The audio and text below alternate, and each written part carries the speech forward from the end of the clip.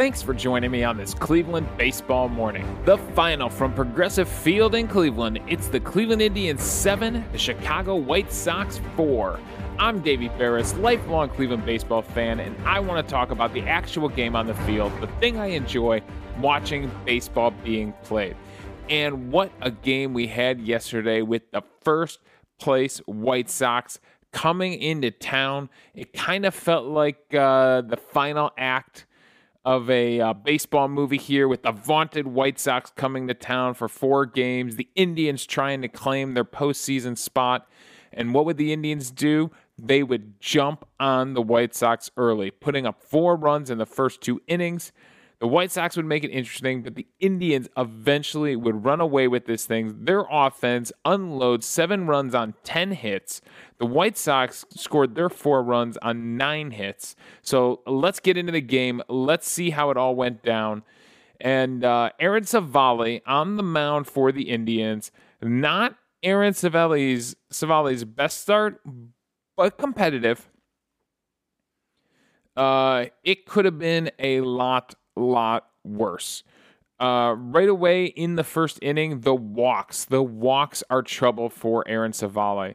And I thought to this point in the season he had been doing pretty good on walks.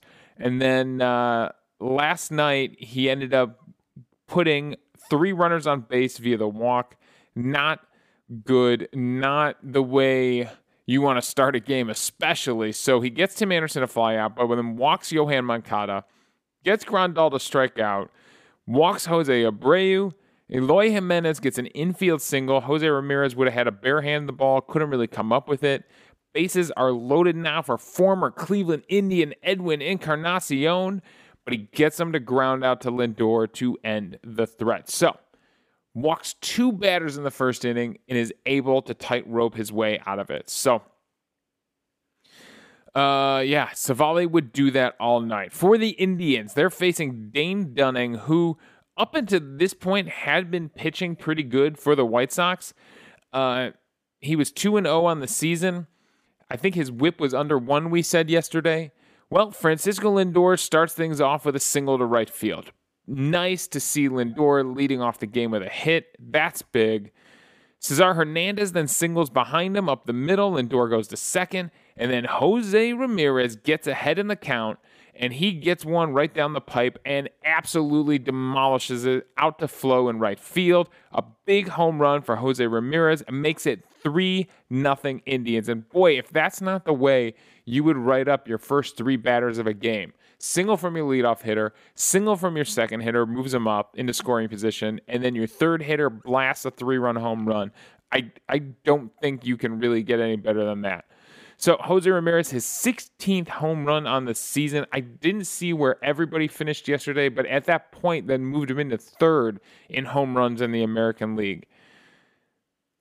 In the second inning, Civale gets into more trouble, walks the leadoff guy. Again, you're thinking, Civale, you're not going to last doing this. This is going to bite you in the rear end eventually. However, he gets a force out for the next out. Does give up a single to Nick Madrigal, so now he's got runners on first and second, and then gets Tim Anderson to hit into a double play. Anderson smoked the ball, absolutely smoked the ball right back at Civale, and they had the highlight package last night. Civale has made now 3 great defensive plays in 3 consecutive starts, and this one, it's a line drive right back to him that hits his glove. Does drop to the ground. He can't squeeze it, but he does knock it down right in front of him. He's able to turn and throw to third and get the out there. And then Tim Anderson froze out of the box because obviously he thought he had just lined out back to the pitcher, so he hesitates. And Jose Ramirez is able to throw across the diamond and get him for the double play, and that gets Civale out of another jam. And that's big. It's not that Civale has shown incredible athleticism on the mound. It's more that he just knows how to get his body into a fielding position. When he follows through on his pitch, that glove hand, that left hand, is in the ready position for a ball coming back at him. So he was able to pick one between his legs the other day. This one is a line drive to his left side that he's able to get his glove on and knock down. it's not about athleticism. It's just about getting that glove hand in the right spot to be able to feel the ball coming back at him. So that's huge there for the Indians. Again, they get out of another jam.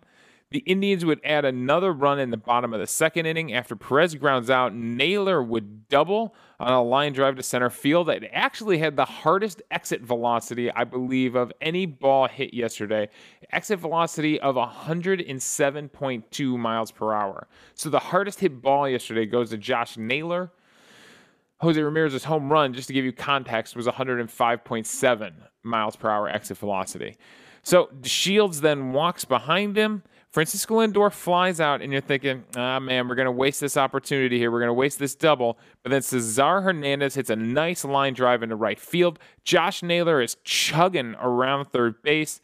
The right fielder for the White Sox, who was in right field yesterday, Mazara, comes up firing, and he throws a laser. He throws a strike to home plate. It beat Naylor there, but Grandal couldn't come up with a clean. It was a ball he had to catch in the air. A lot of times catchers get these nice one hops that they're able to come up with. It slows the ball down a little bit.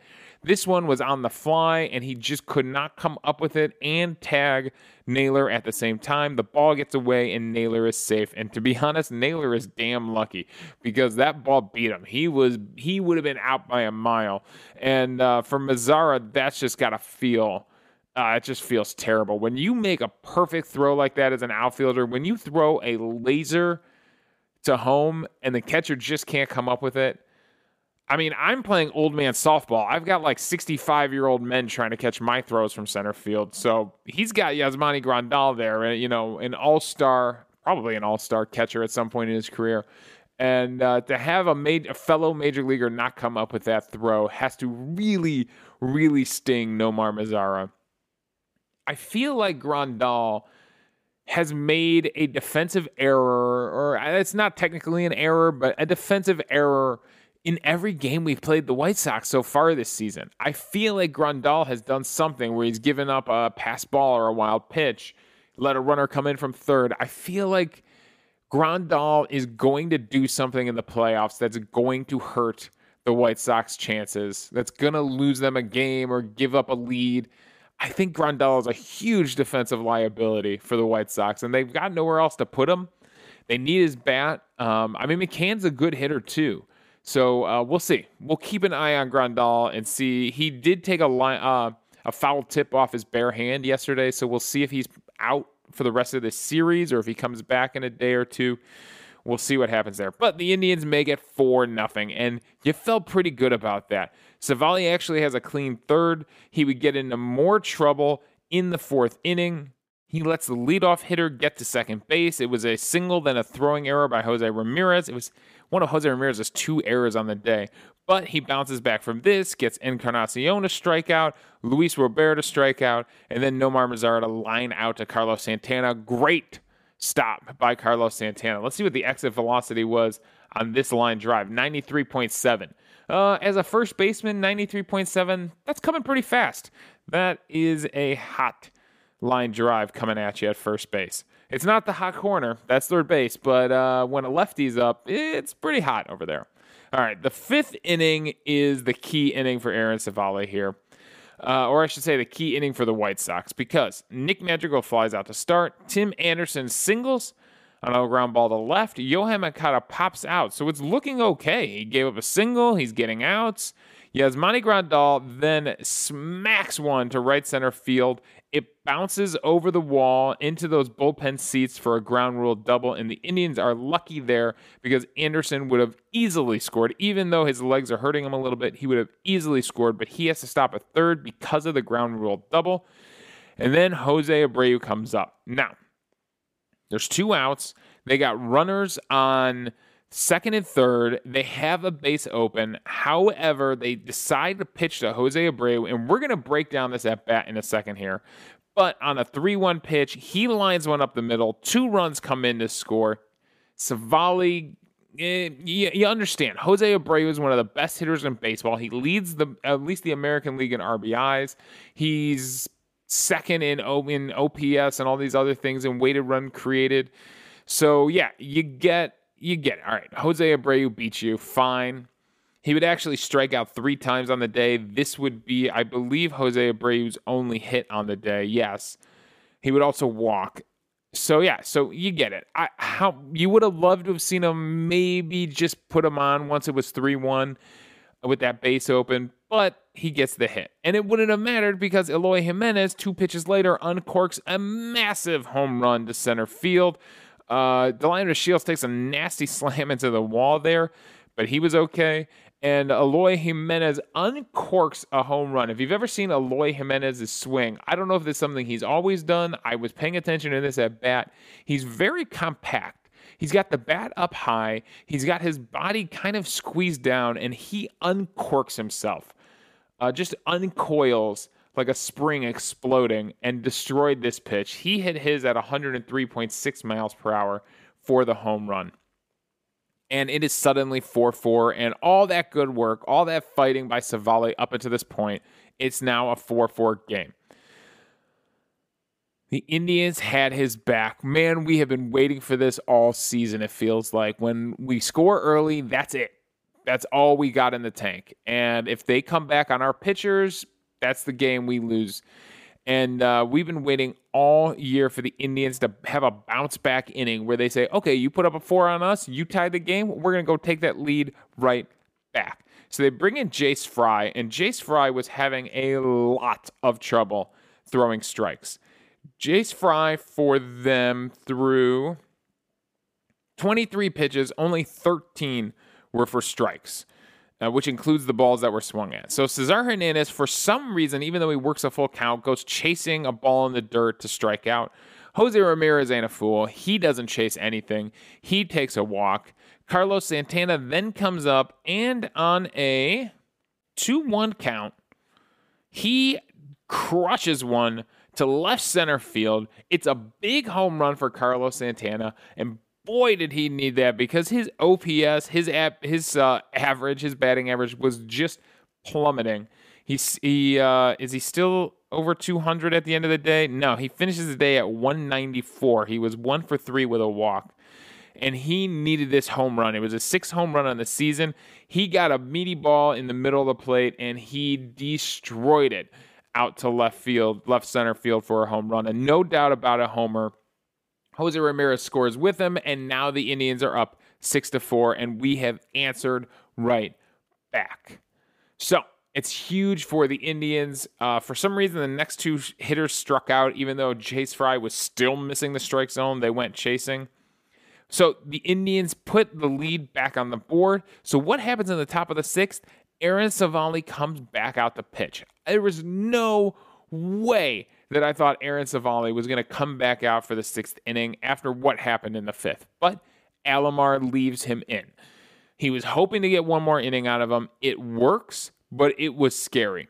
Luis Wilbert flies out to right field to start the inning. Nomar Mazara singles on a ground ball to right. At that point, I'm thinking, okay, he put someone on base. Please get him out of the game. Nick Madrigal then hits a big fly ball to right field. Tyler Naquin was playing in because they never expected Madrigal to go that way. And Naquin has to make an amazing running catch approaching the warning track to snag the ball over his head and pull it down for an out. Mazara has to scramble all the way back to first. It should have been probably a 1-run double if Naquin doesn't make a great running catch on the ball. And then somehow he gets Tim Anderson to strike out. So I thought Civale could have come out after any of these at-bats. They should have gone and got him. But instead, Alomar sticks with guys. He lets them finish innings, and he let them face Anderson, and he's able to strike him out. They eventually do take him out in the 7th, and it's Nick Wickren who comes in for the Indians, and now at least Alomar has it set up the way he wants it. I think he showed his hand yesterday. When we get into these playoff series, it is going to be Nick Wickren in the 7th, it is going to be James Karinchak in the 8th, and it's going to be Brad Hand in the 9th. That is how your bullpen lines up. And he got it yesterday. He got 6 innings out of his starter, amazingly, and he gets into his bullpen here. What does Nick Wickren do? Wickren won MVP for the day yesterday because he was so good out of the bullpen. Oh, he just strikes out Yohan Moncada, strikes out Yasmani Grandal, and strikes out a Jose Abreu swinging. All were swinging strikes, and he goes 1, 2, 3 in the 7th. That's huge from Nick Wickren. Not only was he doing that, not only did he strike out the side, he was doing that against the heart of their order. He was doing that against their best 3 hitters, the top of their order. After Tim Anderson, I think it's 2, 3, 4 in their lineup. So, yeah, Nick Wickren showed his stuff yesterday. Man, that dude can pitch when he wants to turn it on. All right. Moving into the bottom of the 7th, the Indians would get a little bit of insurance. Francisco Lindor would single to start the inning. He would then be caught stealing. He really wanted to go to second on the ball he hit to left field, but he held it first. So instead, he tries to take the base stealing, and Grandal throws him out. It hurts because Cesar Hernandez then walks, and Jose Ramirez doubles down the line in right field. There was no question Francisco Lindor would have scored on that double, but instead he ran himself out of this inning. Luckily, the Indians would pick him up. Cesar Hernandez does have to hold at third because they got the ball in quick. Mazzaro's got a great arm out in right field. You're not going to test it. So then they decide to intentionally walk Carlos Santana to bring up Franmil Reyes. Santana had a home run earlier in the game. Even though he's hitting 190-something, they decide not to pitch to him, and they bring up Franmil Reyes, who has been scuffling, right? We all know Franmil Reyes is much easier to strike out than Carlos Santana. But what does Franmil Reyes do? Down in the count, I think it's a 2-2 count, he gets a ball that's up, and he crushes it out to right center field. Luis Robert is able to track it down out there at the wall. Unfortunately, Ramirez just missed getting all of it, but it's enough to bring Cesar Hernandez in to score from third, and it makes it a 7-4 game.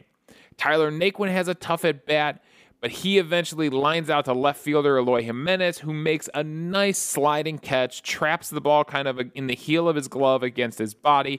It was a good approach from Tyler Naquin. Watching him go the other way, you thought he might have blooped it in. It's exactly what we want to see from Naquin. The other night, he had an outside pitch that he didn't. He swung through. He was trying to pull. Last night, he goes the other way with it. Unfortunately, Eloy Jimenez is there, and the inning ends 7-4 Cleveland. All right, Karinchak comes in. Nasty James Karinchak gets Eloy Jimenez to ground out, gets Encarnacion to strike out swinging, and gets Nomar Mazara to strike out swinging on a nasty curveball. So Karinchak does his job in the 8th, and when the higher the pressure is, it feels like the better Karinchak pitches. And then in the 9th inning, it's Brad Hand. He gets into a little bit of a mess here. Nick Madrigal singles to start the inning. Tim Anderson flies out deep to center field. Delino DeShields had time on this ball. The other balls that he went back on, they were line drives. He was racing back on. This one he could drift back on, gets all the way to the wall, makes a leaping catch, and catches this ball right on the yellow line at the top of the wall. It's huge from Delino DeShields. Some big defense there because Tim Anderson thought he got it. He thought he got all of that one. Yohan Moncada would then hit a ground ball to Jose Ramirez that would hop over his glove. Ramirez would deflect it into left field. It moves the runner up. They now have runners on first and second, and Brad Hand is, dancing with the devil again. He is in trouble again. A classic Brad Hand inning. He always seems to work his way out of this. What does he do? He gets McCann looking on a looping breaking ball that hits the top outside corner of the strike zone, at least as far as home plate umpire Dan Bellino is concerned. The only reason I know that is because he ejected Rick Renteria, and it's in the game notes here.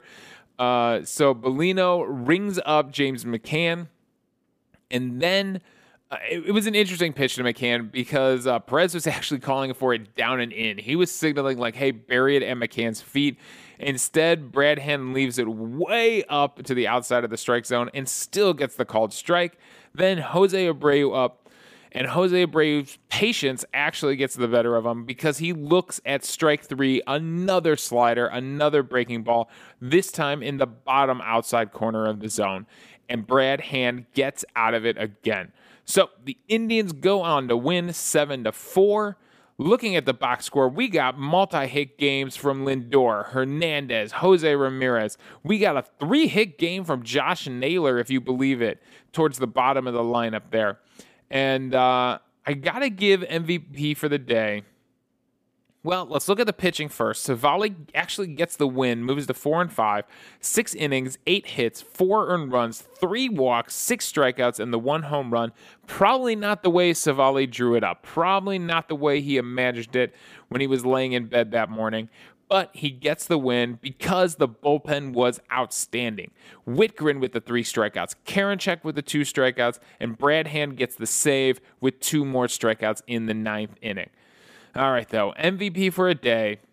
I got to give it up. Even though he's only hitting 194, even though he was only 1 for 3, I got to give it to Carlos Santana because that home run, that bounce-back home run in the bottom of the 5th inning was the game. To be able to respond to what the White Sox did in the top of the 5th, putting 4 runs across on 3 pitches, it felt like.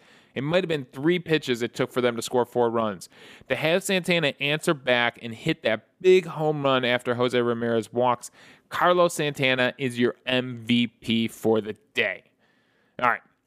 Now, the thing I want to break down, the thing I want to talk about are the 2, what I consider the most key at-bats of this game. And they're perfect because these 2 hitters really remind me of, each other. And it's Jose Abreu's at bat against Aaron Savali in the 5th inning, and then it's Franmil Reyes' at bat against Jimmy Cordero out of the White Sox bullpen in, I believe, the 7th inning.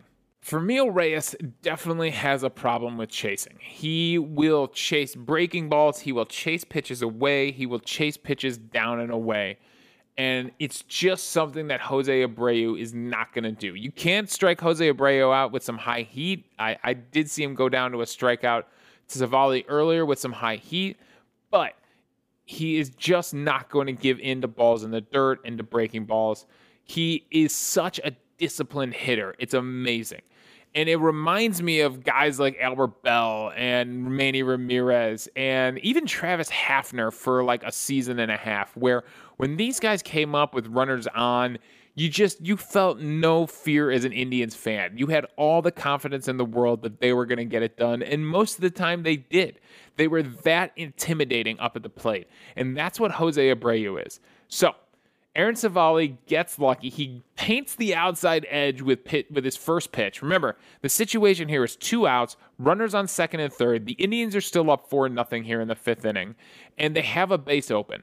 So he throws a cutter to him down and away. He's able to paint the edge and get strike 1. Then he goes to his curveball, drops a low curveball in the dirt.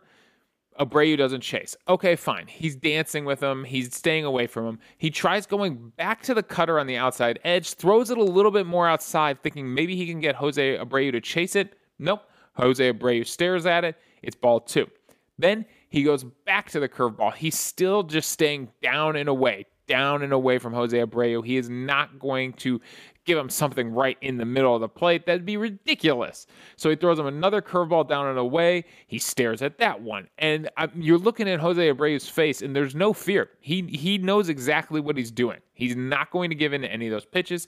He knows the base is open. If he walks, he has faith in the batter behind him. It's fine.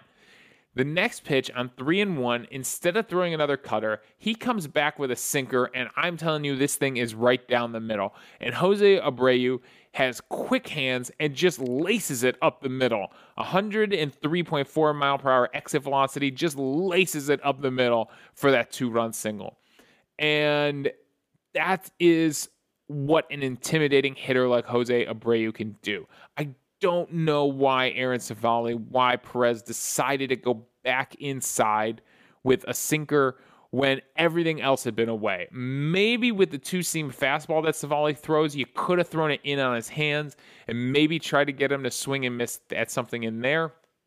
And if you miss inside, fine, you miss inside. But at a 3-1 count, why not just put him on?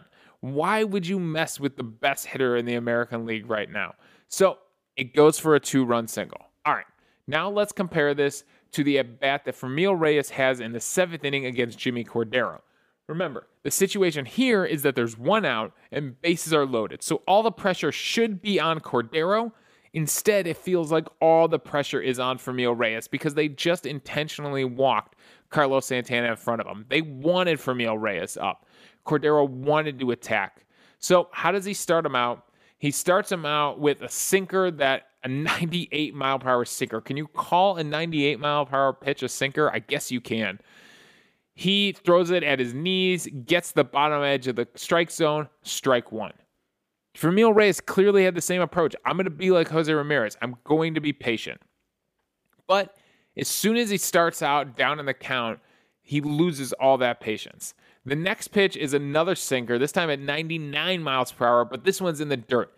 Franmil Reyes flinches at this one. He absolutely flinched, but does not swing at the ball in the dirt. It was too low. If that ball is just around his shins, he may have swung at it. The next pitch, they decide to go slider away, and it was a pitch that was up. It was around the belt, and Franmil Reyes goes chasing. He swings. It was way off. It ended up breaking way outside the strike zone, and Franmil Reyes chases it for a swinging strike. He's now down in the count 1-2. The next pitch, he gets lucky. The next pitch is another sinker fastball, 98.9 miles per hour, again in the dirt. So he can lay off that, right? It was way too bad of a pitch. He's lucky on that one. The next one, they try to go slider again. This time they throw it up. They throw it up at the letters, and he is able to drive this one out to center field for the sac fly. So, man, if those two sinkers aren't in the dirt, and actually, I think on that fourth pitch, Grandal made a really great pick to catch that ball. And otherwise, those runners definitely would have been advancing. But yeah, that's the difference here. Franmil Reyes was chasing. He was behind in the count. He had to hang in there. Luckily, that slider was right down the middle of the plate, and he's able to stay on it. And we've seen him swing through sliders like that before. He's able to stay on it and drive it out in the outfield for the sac fly.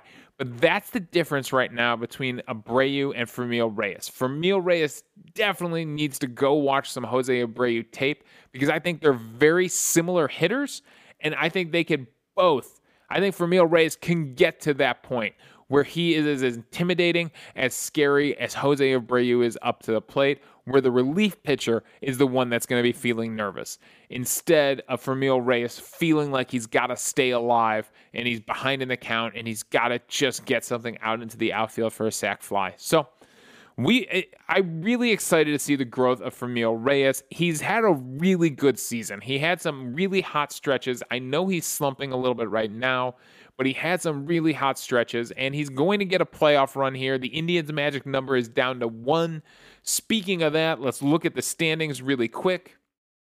The Minnesota Twins were off yesterday, so it's an interesting situation where the Cleveland Indians move up on the Minnesota Twins. We're 2.5 back on the Minnesota Twins, but the Twins also move up. They're now a 1.5 back on the White Sox. So, like we said, this series right here, this 4-game set, man, the AL Central can get really messy really fast. Anything can still happen here. Nobody has clinched the division. The Indians are now 4 games back of the White Sox, so technically they could still climb up and win this division. So any of these 3 teams could take that spot. Any of these 3 teams could end up facing each other in the first round if they're the 7th seed and the 2nd seed. So, I'm the way the Indians have played the White Sox so far this season, even though they're like the best hitting team in baseball right now, and Tim Anderson and Jose Abreu are both be leading candidates in the MVP race with Jose Ramirez. I know Jose Ramirez continued to tear the cover off the ball yesterday. I would rather face the White Sox right now than the Minnesota Twins. It feels like the Twins have our number and we have the White Sox number. So we'll see. We will see how it all goes down because we will continue this 4-game set tomorrow. Now, they decided to move Shane Bieber back a day. So Shane Bieber is going to start on Wednesday. Quintrell is actually going to get the start on Tuesday for the Indians. So he is going to face Lopez from the White Sox, and then Bieber is going to face Giolito on Wednesday night. That's must-watch TV. And then you'll have Plesac against Keuchel on Thursday. So there are some good pitching matchups later this week. But Quintrell's going to go for the Indians. Obviously, he'll just go as long as he can. It's going to be a bullpen day for the Indians. I don't know. I'd rather see the bullpen day happen this Sunday to end the season against Pittsburgh. But this lines Bieber up so he has the proper rest going into game 1 of the wild card series. Fine. fine. Hopefully the bullpen, we don't tax the bullpen too bad. We got Quintrell out there who can go a couple innings. We got Plucko out there who can go a couple innings. Hopefully those guys can eat 4 or 5 innings for us, and then the rest of the bullpen can pick up the slack. So it's going to be a tough one tomorrow night, but we will see what the Indians bullpen can do. All right, that's all my thoughts. Thanks for joining me on this Cleveland baseball morning. Again, the final from Cleveland. It was the Indians 7, the White Sox 4. You can follow me on Twitter at Davey Barris. You can now email the show at clevelandbaseballmornings@gmail.com. Let me know your thoughts on the game, and we'll discuss them on the show. Also, I'm hosting this podcast on Anchor, so if you go to anchor.fm/Cleveland Baseball Mornings, you can leave a voicemail for the show. We'll play them back on air, respond to your thoughts, and we'll have a fun conversation amongst the fans about baseball. So thanks again for joining me on this Cleveland baseball morning.